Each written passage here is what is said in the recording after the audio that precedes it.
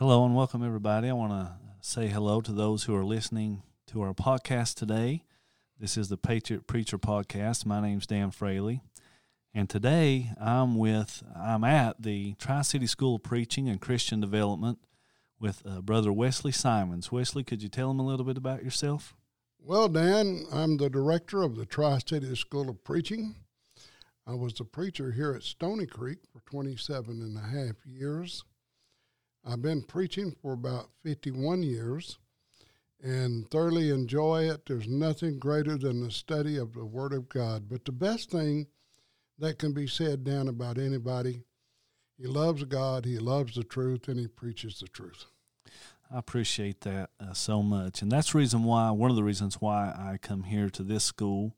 I'm a graduate of this school. In case people didn't know that, I know we've got several podcasts already. This is actually the first time I've gotten to come down here and do a podcast, and I hope to get many more done. Wesley, what are we going to be talking about today? Well, Dan, we're going to be talking about the problem of evil. You know, the atheists say, well, if there's a God and he's all good, he's all benevolent, and he's all powerful, then why all the evil in the world? For instance, Dan, if you saw an individual going to rape and kill a little 6-year-old girl, and you had a double-barrel shotgun, you'd stop it, wouldn't you? Absolutely. Yes. All right. They contend that goes on all over the world, but God doesn't stop it. And according to Dan and those who believe in God, their God is supposed to be all loving, all powerful, and all knowing. Well, if he's all loving, all powerful, and all knowing, why doesn't he stop it? And they contend, well, here's why. Either he's not all loving, or he's not all powerful, or he's not all-knowing. And if he's deficient in one of those attributes, then he cannot be the God that they proclaim that he is. Therefore, there's not a God. And they boast of that argument. And they say, man, there's the argument that proves there is no God. I don't know how many of you remember Pernell Roberts, Adam, on Bonanza. Adam did not believe in God because he said if God was all good, all this evil wouldn't be going on. I said Adam, actually it's Pernell. He said, look at all the evil. A man on Signal Mountain where I was reared, when we tried to talk to him about God, made it plain. He didn't believe in God. Because if there was a God in heaven, you wouldn't have all this evil and ungodliness. So the atheists really think they got him an argument. When they contend that here's a little 6-year-old girl going to be raped and killed, and Dan, the God of heaven, will do nothing about it. Well, I'm sure we have... Well, that's not the truth. We know that's not the truth. When we talk about the problem of evil, there are many solutions. I would say if we're talking about the problem of good and evil, some of the things that you mentioned are the perfect argument for God. Would you agree with that? Absolutely, and we'll demonstrate that. And let me demonstrate it this way. We'd ask the atheist a question, and that question is, did moral value exist before the first human being evolved? And you know what they got to say? No. Wait a minute. You mean to tell me moral value is simply the product of the human mind, and that's all it is? Well, if that's the case, then what is wrong with a man raping a 6-year-old girl and killing her? Because, see, that's his moral value. That's the product of his mind. Who is to say he's wrong? See, if moral value is simply the product of the human mind, whatever you think is right is right. Whatever you think is wrong. Well, it may disagree with your next door neighbor, but that's all right. Both of you are right. No, friends, that's not the way moral value works. Tom Warren asked Anthony Flew in a debate, did the Nazis do real, objective, moral wrong in putting to death 6 million Jews? Well, he had to say yes, but there's no way he could ground it. You see, the Nazis did not violate German law. They did not violate American law. They did not violate English law. Well, when they were tried, the prosecutor said, we must appeal to a higher law. Well, our question is, what is that higher law? And that higher law is the law of God. Let's put it this way, friends. If an individual or a community can be judged objectively by a moral standard, then there is a God in heaven. You see, otherwise it's just your opinion and mine. I asked an atheist one time, I said, let me ask you something. If there was no law in America against raping a little 6-year-old girl, would that be all right? He said, well, yeah. What'd be wrong with it?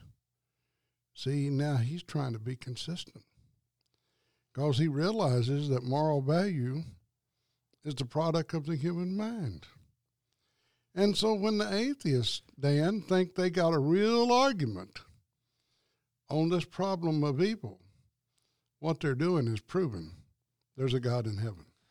Yeah, absolutely. It makes me think of a couple of conversations that I've had about this topic. One recently, I mentioned to you earlier about, well, if they're going to come over, talking about illegal aliens, if they're going to come over illegally, why don't you just make it legal? So that's really no argument at all. I could easily say, well, if murder is illegal, why don't you just make it legal? It doesn't make it, what necessarily is legal doesn't make it morally right. And so I think that's what we have to do is go to a higher moral law, and that's found in the Bible, right? Absolutely. As a matter of fact, if you'll look at the statutes that we have in America on what constitutes violating law, nearly every one of them come right out of the Word of God. You know why?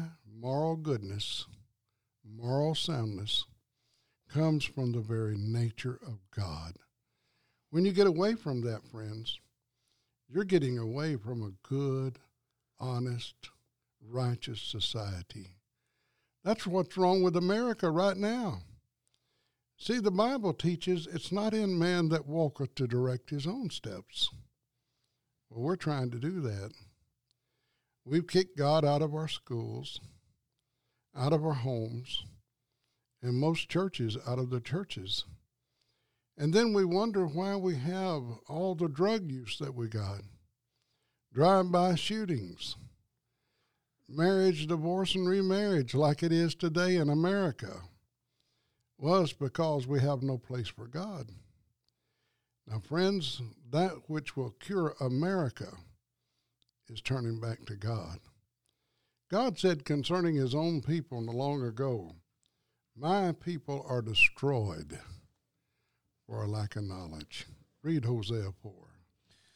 And you'll see that because of a lack of knowledge, God's own people was being destroyed. Now, that's what's happening to America. Go ahead, Dan. I was just going to read that verse for you. It says here, hear the word of the Lord, ye children of Israel, for the Lord hath a controversy with the inhabitants of the land, because there is no truth, there is no mercy, nor knowledge of God in the land. And then you get down to verse 6, that's Hosea chapter 4, verse 1. You get down to verse 6, and it says, "My people are destroyed for lack of knowledge, because thou hast rejected knowledge." Now, it's not whether or not they liked or didn't like what they hear. They just flat out rejected knowledge. He says, "I will also reject thee, that thou shalt be no priest to me, seeing thou hast forgotten the law of thy God. I will also forget thy children." That's right. And in Jeremiah 10:23, "O Lord, I know that the way of man is not in himself. It is not in man that walketh to direct his own steps." And yet, this is what the atheist is trying to do, but it will not work. I was just going to mention a verse. A lot of people misunderstand and misinterpret it. It comes out of Romans chapter 3 concerning moral law, where it comes from. And so we know as Christians that we are under faith, and I could go to John chapter 17, but when I read Romans chapter 3 and verse 27, where it says, "Where is boasting then? It is excluded. By what law?" Even the rhetorical question, or the question that he's asking, implies that there is a law that exists outside of himself that was given to him, does it not? That's right. Sure does. And then if you read on, it says, "By what law of works? Nay, but by the law of faith." So, even in the Old Testament, they had a moral law that God had given them. And it's the same thing. It's no different than today. The law is different, but the fact that we are under a higher moral law, well, in that respect, it is no different, right? That's exactly right. So don't let the atheist shake you up when they use their only argument, and this is the only one they got, the argument on evil. When they talk about that little 6-year-old girl being raped, and boy, that touches the heartstrings of all of us. You mean to tell me the God of heaven will let a little 6-year-old girl be raped and a man get by with it? Oh, no, he's not going to get by with it. There's a judgment day coming. Well, why don't God strike him dead? Well, if God struck everybody dead that did wrong, there'd be nobody living. For all have sinned and come short of the glory of God. Romans 3:23. So all of us are sinners. We need to be redeemed by the blood of the Lamb. And so then the argument on evil does not prove there's no God. It proves there is a God, because there's no such thing as objective evil if there's no God to set the standard. And there is a God in heaven that sets that standard. I was just going to read out of the book of Proverbs, the understanding of evil and where it comes from, objective evil, not just evil that someone thinks is evil, because the Bible clearly teaches in Isaiah chapter 5 and other places there will be times when people call evil good and good evil. And that, of course, becomes a subjective mind that doesn't know the difference, doesn't have the knowledge. Folks, the Bible tells us in Proverbs chapter 1 and verse 7, the fear of the Lord is the beginning of knowledge. If you want to know what objective truth is, if you want to know what objective evil is, if you want to know what objective good is, folks, that's the beginning of the fear of the Lord. Proverbs chapter 1 and verse 7. It says, "But fools despise wisdom and instruction." This is the point where we are today in America. They despise wisdom and instruction. They are relying on their emotions. And just to quote the verse that I was talking about, Isaiah chapter 5, around verse 20, where it says, "Woe unto them that call evil good and good evil." Now, the Bible makes a clear distinction, Wesley. We are living in a time where this is happening, where people can't tell the difference between good and evil. That's exactly right, Dan. Who had ever thought that in America we'd be facing some of the problems we're facing today, where an individual don't know whether they're male or female, where males marry males and males marry females. Friends, is there not an objective standard? Now, let's talk about that word objective and subjective. Now, the word objective means outside of ourselves. A thing's either right or wrong, regardless of what all of us think about it. Subjective is, this is what I like. I like apple pie. Dan doesn't. Well, which one's right? Well, both of us. Well, that's what they want to do with morals. Here's a man that likes adultery, but another man doesn't. Well, which one's right? Well, both are right. No, friends, truth is objective. It is outside of you and me, and I'm talking about biblical truth. God has set a standard where a woe was pronounced, and Dan read it from Isaiah 5, upon those who try to call good evil and try to call evil good. If that's not what's taking place in America today, tell me what is. But it's not the first time it's ever taken place.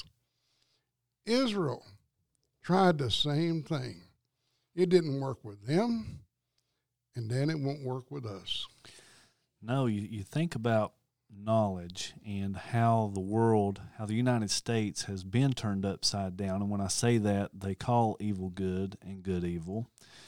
I think about what Jesus said in John chapter 8, verse 31 and 32. Then Jesus said to those Jews which believed on him, if ye continue in my word, just as you pointed out, objective truth outside of ourselves in the Bible, if you continue in my word, then ye are my disciples indeed, and ye shall know the truth, and the truth shall make you free.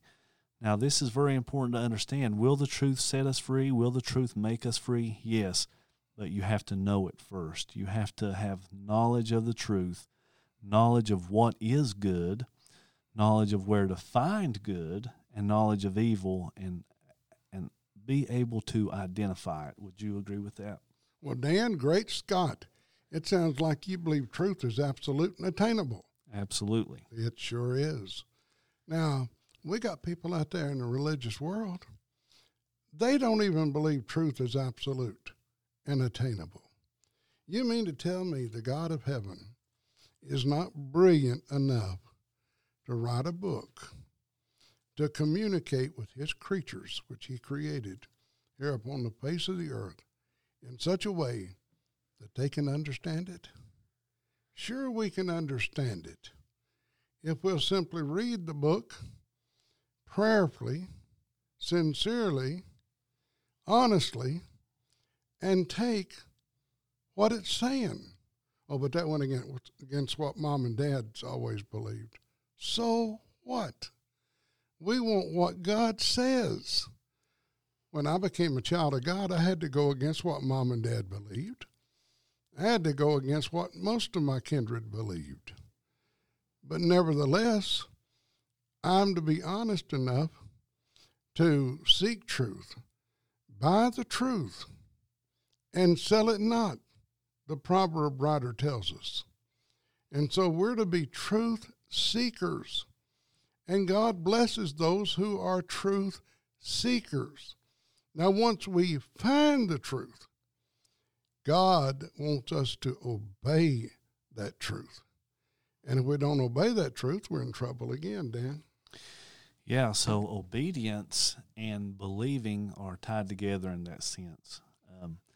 I go back to what Jesus said in John chapter 17 when he is one of the reasons why there's so much unbelief, so much, I guess, disparity in calling evil good and good evil when you think about it in that sense, is because the world doesn't believe like Jesus commanded them to believe. When you go back and you read, well, let's just read John chapter 17 and verse 11. He says, now I am no more in the world, but these are in the world, and I come to thee, Holy Father. Keep them through thine own name, those whom thou hast given me, that they may be one. So, being, truth and having knowledge has a lot to do with being unified, speaking the same thing, because in these verses here is implied that if they are not one, that the world will not believe. And so I had that verse, but John chapter 17 and verse 17 says, sanctify them through thy truth, thy word is truth. And so that automatically, does that not give us an objective truth that is not in ourselves but found in the word? How in the world can you sanctify someone through truth if truth is not absolute and attainable? How can truth possibly make one free if truth is not absolute and attainable? You see, the Bible teaches clearly that Jesus is the author of eternal salvation unto all them that obey him. Hebrews 5, 8, and 9. Friends, how can I obey him if I can't understand what he says? I got to be able to read the Bible and to understand it. One of the greatest truths, Dan, I ever learned in my life, the man that converted me, said this: Wesley, whatever God's trying to say to you, he's trying to say to me. Whatever he's trying to say to me, he's trying to say to you. Now, he used John 3:16. For God so loved the world that he gave his only begotten Son, that whosoever believeth in him shall not perish, but have everlasting life. And he said this: Wesley, if God is trying to say that he loved me so much, he gave his Son for me, and if I'll be a believer, I'll have everlasting life, but if I don't, I'll perish. If he's trying to say that to me, and he is, he's also trying to say that to you. For the first time in my life, the Bible took on true meaning. See, I had a Bible beside my bed when I was growing up. Rarely read it. You know why? Because I went to a church that said that I could read a verse and it say one thing to me, say something else to Dan, something else to the guy across the aisle, and all of us could get something different out of it, and all of us be right. Who wants to read a book like that? But when I found out that God was actually trying to say something to me, then I wanted to read it. I wanted to understand it. I wanted to know his will. Jesus said concerning the Father, not my will be done, but thine. That's got to be our attitude. But if we're going to do his will, we got to know his will. And his will is found in the beautiful pages of God's Word, Dan. Yeah, you just made me think of a whole bunch of Bible verses here, and it made me think of why people lately have been asking me, when are you going to start doing more podcasts? When are you going to start recording? And I have a couple of people back home lined up. Folks, we do this to glorify God and to teach people his word. Just as Brother Wesley pointed out, he has things that he wants to say to us that are found in his word. John chapter 12, verse 48 says, He that rejecteth me and receiveth not my words hath one that judgeth him. The word that I have spoken, the same shall judge him in the last day. Folks, that is objective truth. That is, his word is how we tell the difference between good and evil. And so we're going to wrap up this section right now, but I want you to know that we will be coming back. We're going to be recording more. And so this is the Patriot Preacher Podcast. Most of the time we talk about politics and religion is really the main focus of this podcast. And you can find it on Apple Podcast and Spotify. Folks, I'm Dan Fraley here with Wesley Simons. We're going to sign off, and hopefully we'll be back shortly to talk more about this topic. Thank you, guys.